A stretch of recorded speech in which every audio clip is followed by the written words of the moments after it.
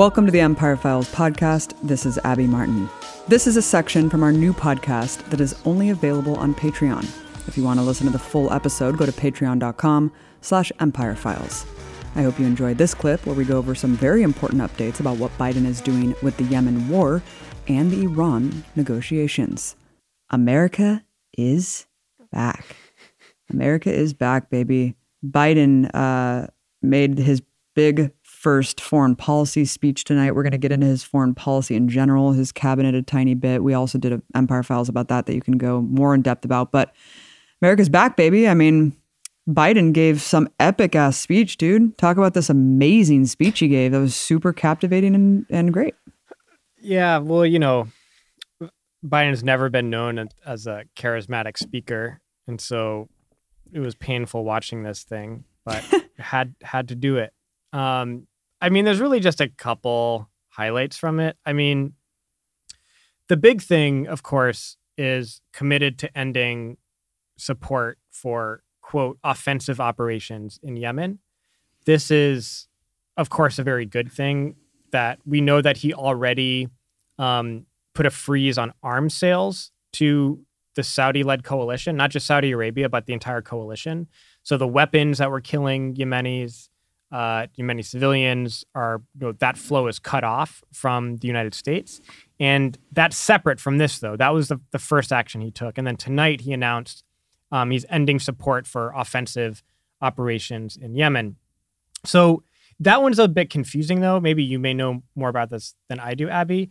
But I think the caveat is what is considered an offensive operation. So right now, the U.S. is doing training of Saudi forces. It's doing logistics that are for Saudi Arabia's defense, as it's called. So those things aren't considered offensive operations. In fact, if you look at what the U.S. is officially doing in the Yemen war, I don't think any of them can really be considered offensive operations by like a Pentagon definition.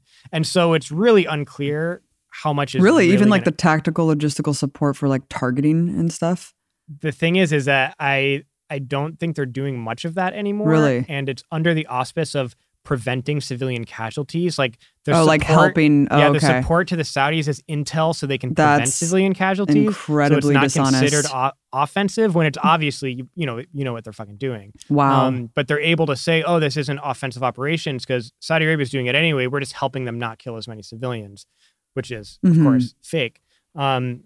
They used to do things like refueling bombers that actually stopped under Trump for whatever reason. We don't know why that happened, but so that would have been considered offensive, but that's not happening anymore. So we don't know exactly. I mean, what are your thoughts on the Yemen stuff?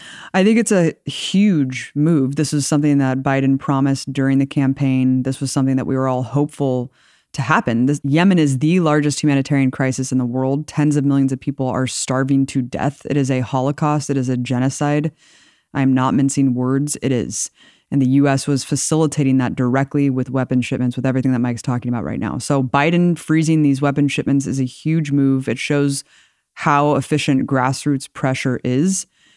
And it has to be mentioned that Trump actually vetoed this bill. Bernie and a bunch of other people tried to pass a bill to end U.S. weapon shipments, and Trump vetoed it. The strong anti-war Trump vetoed that bill and kept the war going. And this is like just such a criminal endeavor, really sadistic shit.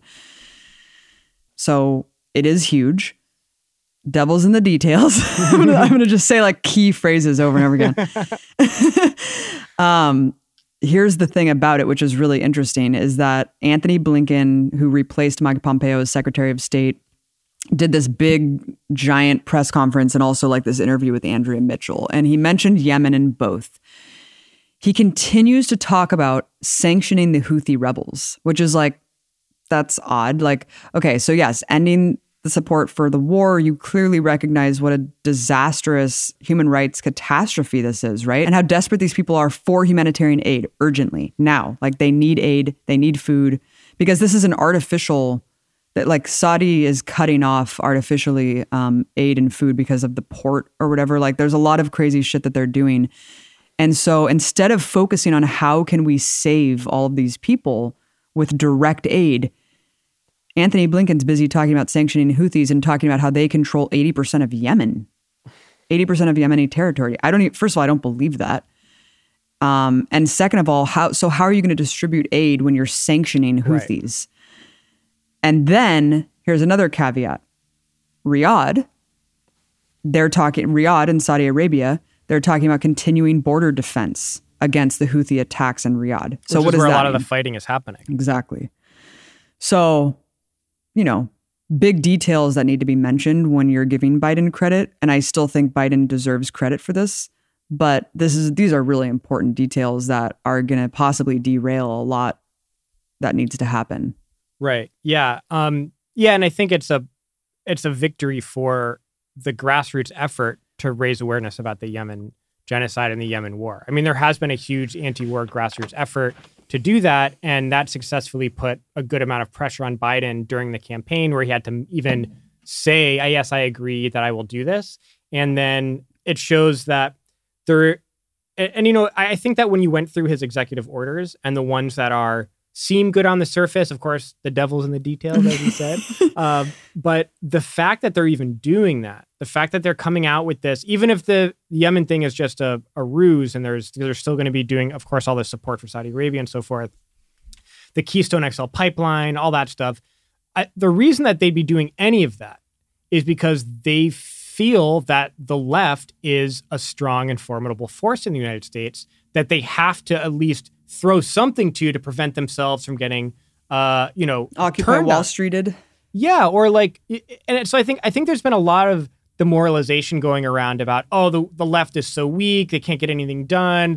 Biden won the election, which means that the left is in disarray and can't accomplish anything, and we only have one senator who calls himself a Democratic Socialist, or two that call themselves a Democratic Socialist, and so forth. I mean, there's more now, but there's this presentation that the left is weak right now because of Trump, because of the Biden winning the election, because of Trumpism and all that stuff.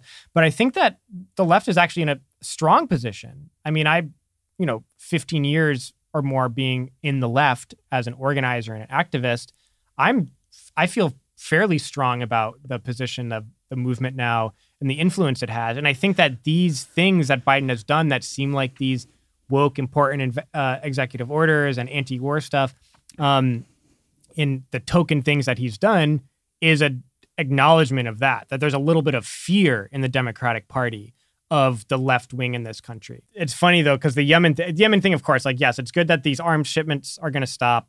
It's good that they're pledging to end the offensive stuff. Of course, we know from our analysis that that's not the full story, and that the U.S. role with Saudi Arabia and in the region is going to remain very much the same. It is funny to think about if Trump had done this, though. All the, our last episode, we talked about the false presentation of Trump as an anti-war person when he just expanded wars, and the little tiny token things he did, he got tons of credit for. If Trump had announced he's cutting off weapons to the Saudis in the Yemen war, and that was going to end offensive operations, it'd be like, oh my God, Trump, he is the anti-war president. See, we were right. We told you. You can't argue. You can disagree with him on other things. You can't argue that this isn't great. Da da da da. And I'm sure Biden won't be getting that same treatment from that. Rand Paul would give him fellatio. Oh, yeah, of course. It is interesting and funny to think of that, right? Because no one's going to give Biden credit for this. Definitely not in the same way that Trump would have gotten credit. It's like Trump was treated like a child. I forgot. What? I forgot to mention in the America's Back speech. Oh, go for it. Oh, yeah. Oh, my God. We got sidetracked on the Yemen stuff. He said a lot more than the Yemen thing in the speech. That's all he talked about. I mean, he didn't say that much more. Right. That was the big takeaway. I think the thing that's most relevant to our view right now of the direction that American imperialism is headed, and that the U.S. what the U.S. empire's main priority is right now. You're going to get into some of those details with Blinken and what the specific policy towards these different countries is going to be and what we can expect from it. But I think the main thing from Biden's America is Back speech, and actually what he meant by America is back and why that was the theme of his presidency in the speech, is all about repealing the America First strategy. Trump comes in and basically says, America first, we're doing too much to help other countries that are junior partners to U.S. imperialism. Not that we are doing anyone any services, but, U.S. forces in Japan and throughout Europe and all this stuff. He's like, we're not getting enough money. We're not getting enough back for all this work we're doing protecting all these other countries or whatever. So basically gave like a fuck you to all like the little tiny eagles under the wing of the big American eagle that they used to dominate the world. And is like, America's going at it alone, and it strained all these relationships. And the point of Biden's speech and the point of his whole America is back thing is saying we are going to rebuild our alliances. And so Trump's view was America is a big, strong bully in the world, and we can go fuck up anyone we want. We don't have to ask for help.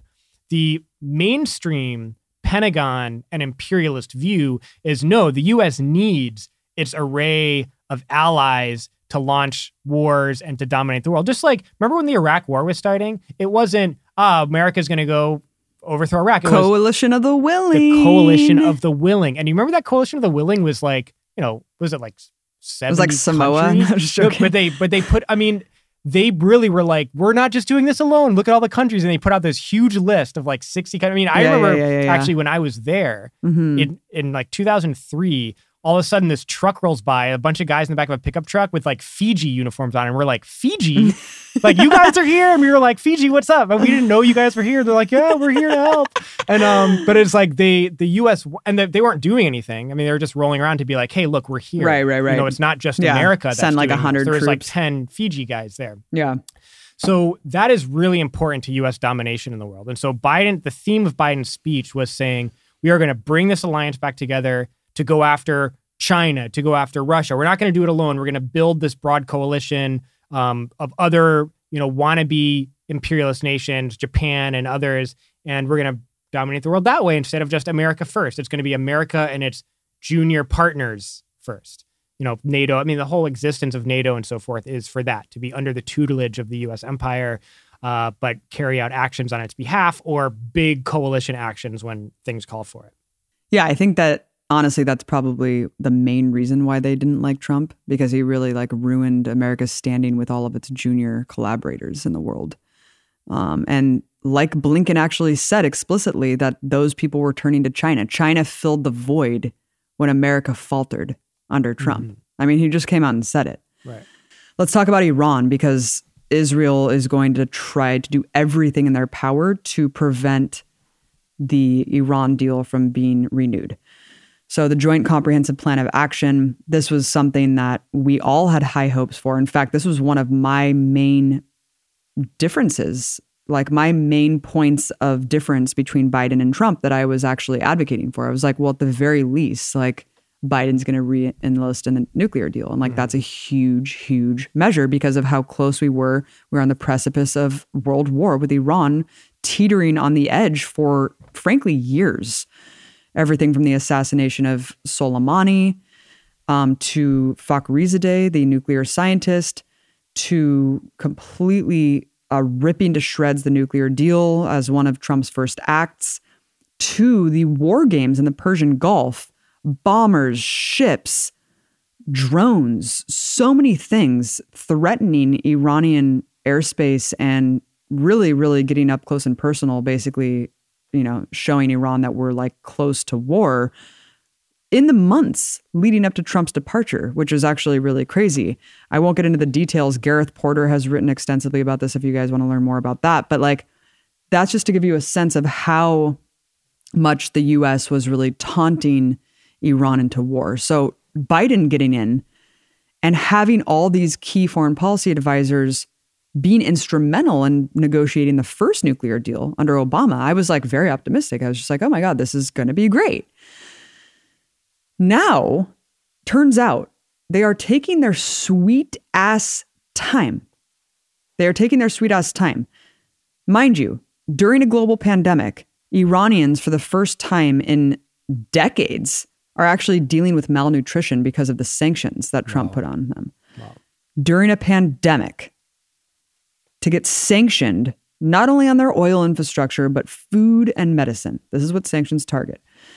800 plus sanctions that Trump put on Iran. You would think that Biden, being as how Iran didn't break the deal, the US broke the deal, right? You would think that Biden, as one of his first acts, would be like, we're immediately removing these sanctions. Mm-hmm. Let's start from scratch. No, That's not what's happening at all. They are actually forcing major new concessions that extend well beyond the 2015 nuclear agreement. Basically, they're demanding that Iran gives up its political leverage. And it's like Iran is already in the position, with an election coming up in June, that they need to posit some sort of power and leverage against the U.S.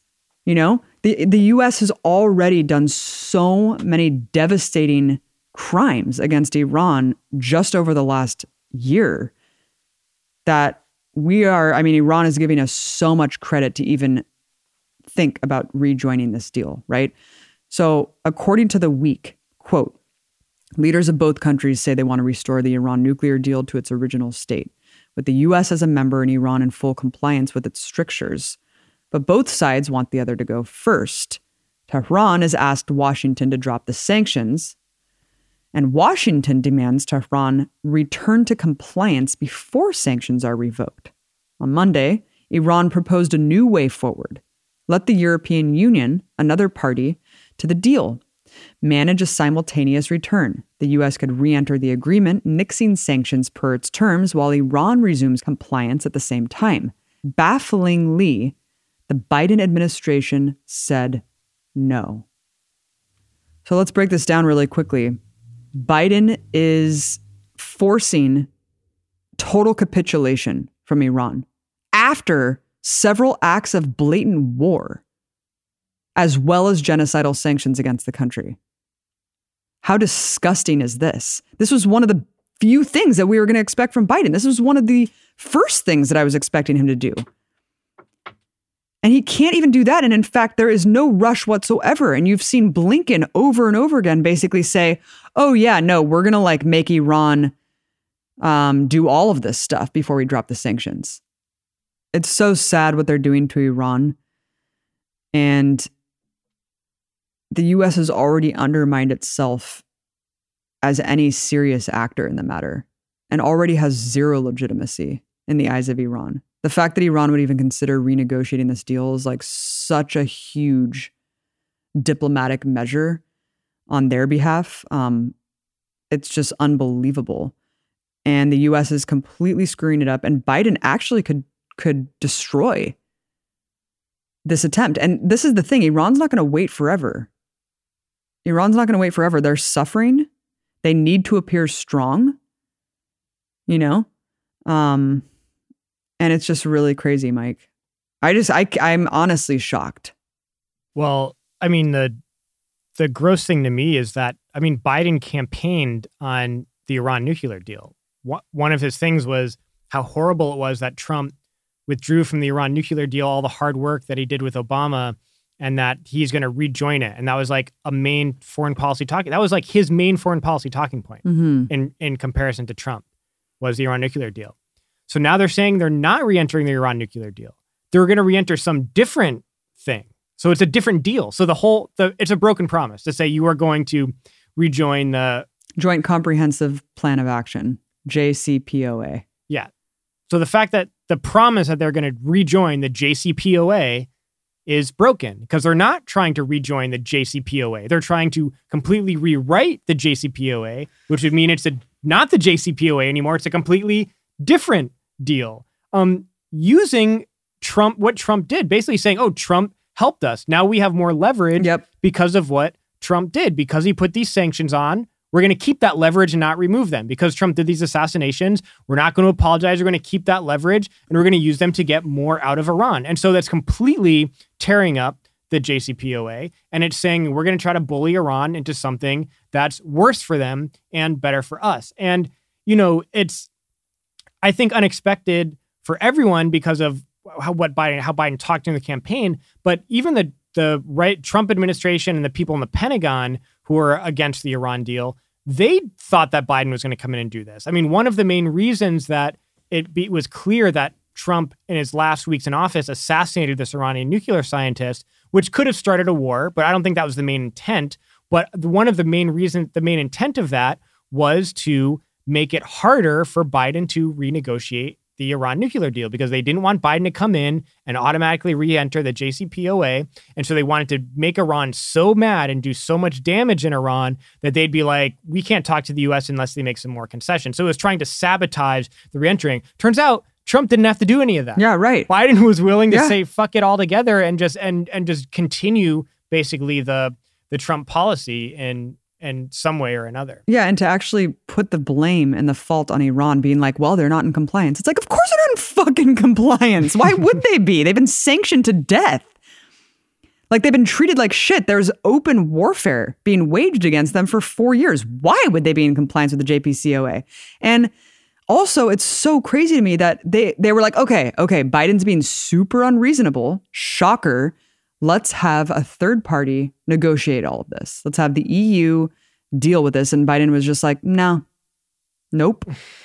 So I hope to God that they do the right thing, because we cannot afford another day on this footing with Iran.